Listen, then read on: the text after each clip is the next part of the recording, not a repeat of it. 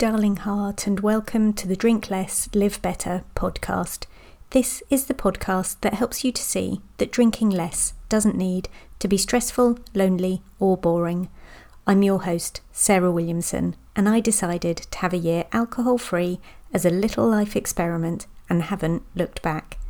With my experience and training, I now help other people with their alcohol-free or drink less adventures. You can find out more and sign up to my 5-day Drink Less challenge at drinklesslivebetter.com. I'm here to tell you that you can relax, connect, and have fun without alcohol in your life. Join me here each week to find out how. No-vember Gentleness. Here is your annual reminder from me that November is a perfectly placed month in our calendar. Can you hear it in the name? November? No-vember? No. November is a brilliant time to practice some self-care and kindness for future you. November actually runs beautifully through December and January. Do you ever look at your diary at the beginning of December and question how you're going to get through the month? That used to be me, friend, but no more, no more. So use this month wisely, and you'll end up with an end of year that feels expansive, cosy, restful, and fun. Well, unless you want manic, exciting, and fully booked. I have just realised that does sound judgmental of me, and maybe it is. If you love manic, exciting, and fully booked, I should say no judgment here. I guess what I'm telling you is I value winter rest, log fires at home, and long walks in cosy hats and scarves. The opposite of overwhelm. If you value more extrovert activities, then go for it. Shoot for the moon. Maybe this episode isn't for you, and that's okay. Here are 5 ideas you can gently say no to this month if you'd enjoy a slower paced December that feels less overwhelming. Number 1. Overcommitting/people pleasing. It is okay to decline that event, whether it's friends or family, if it's causing you stress. Say no to overloading your schedule. Don't hesitate to say no to unnecessary stressors. Prioritise your mental and emotional well-being. Focus on what's truly important to you and your closest family. Number 2, negative self-talk. Be kind to yourself.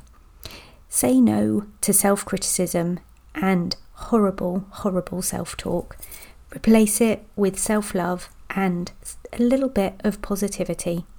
It's so easy to fill this time of year with words like should. I should be volunteering at the school fair.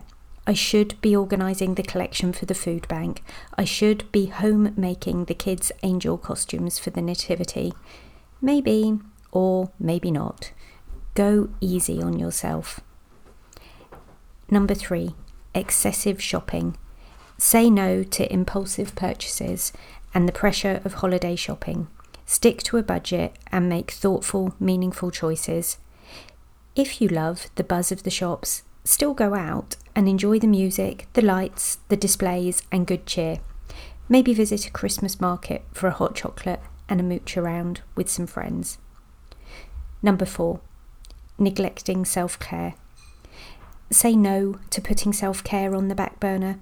Prioritise activities that nourish your mind, body, and soul, especially if it means setting some time aside quietly for yourself. And number 5, comparing yourself to others. Say no to the habit of constantly comparing yourself to other people. Embrace your uniqueness and focus on your own journey and progress, your own way of wintering. Comparisons do lead to unnecessary stress and self-doubt, so giving yourself the freedom to operate November and December how you want to, without self-judgment, is a beautiful gift to yourself this time of year. Every year at this time, I go through my diary, and each weekend I block out a day and an evening that says busy. I do this in our family desk diary and in my online calendar.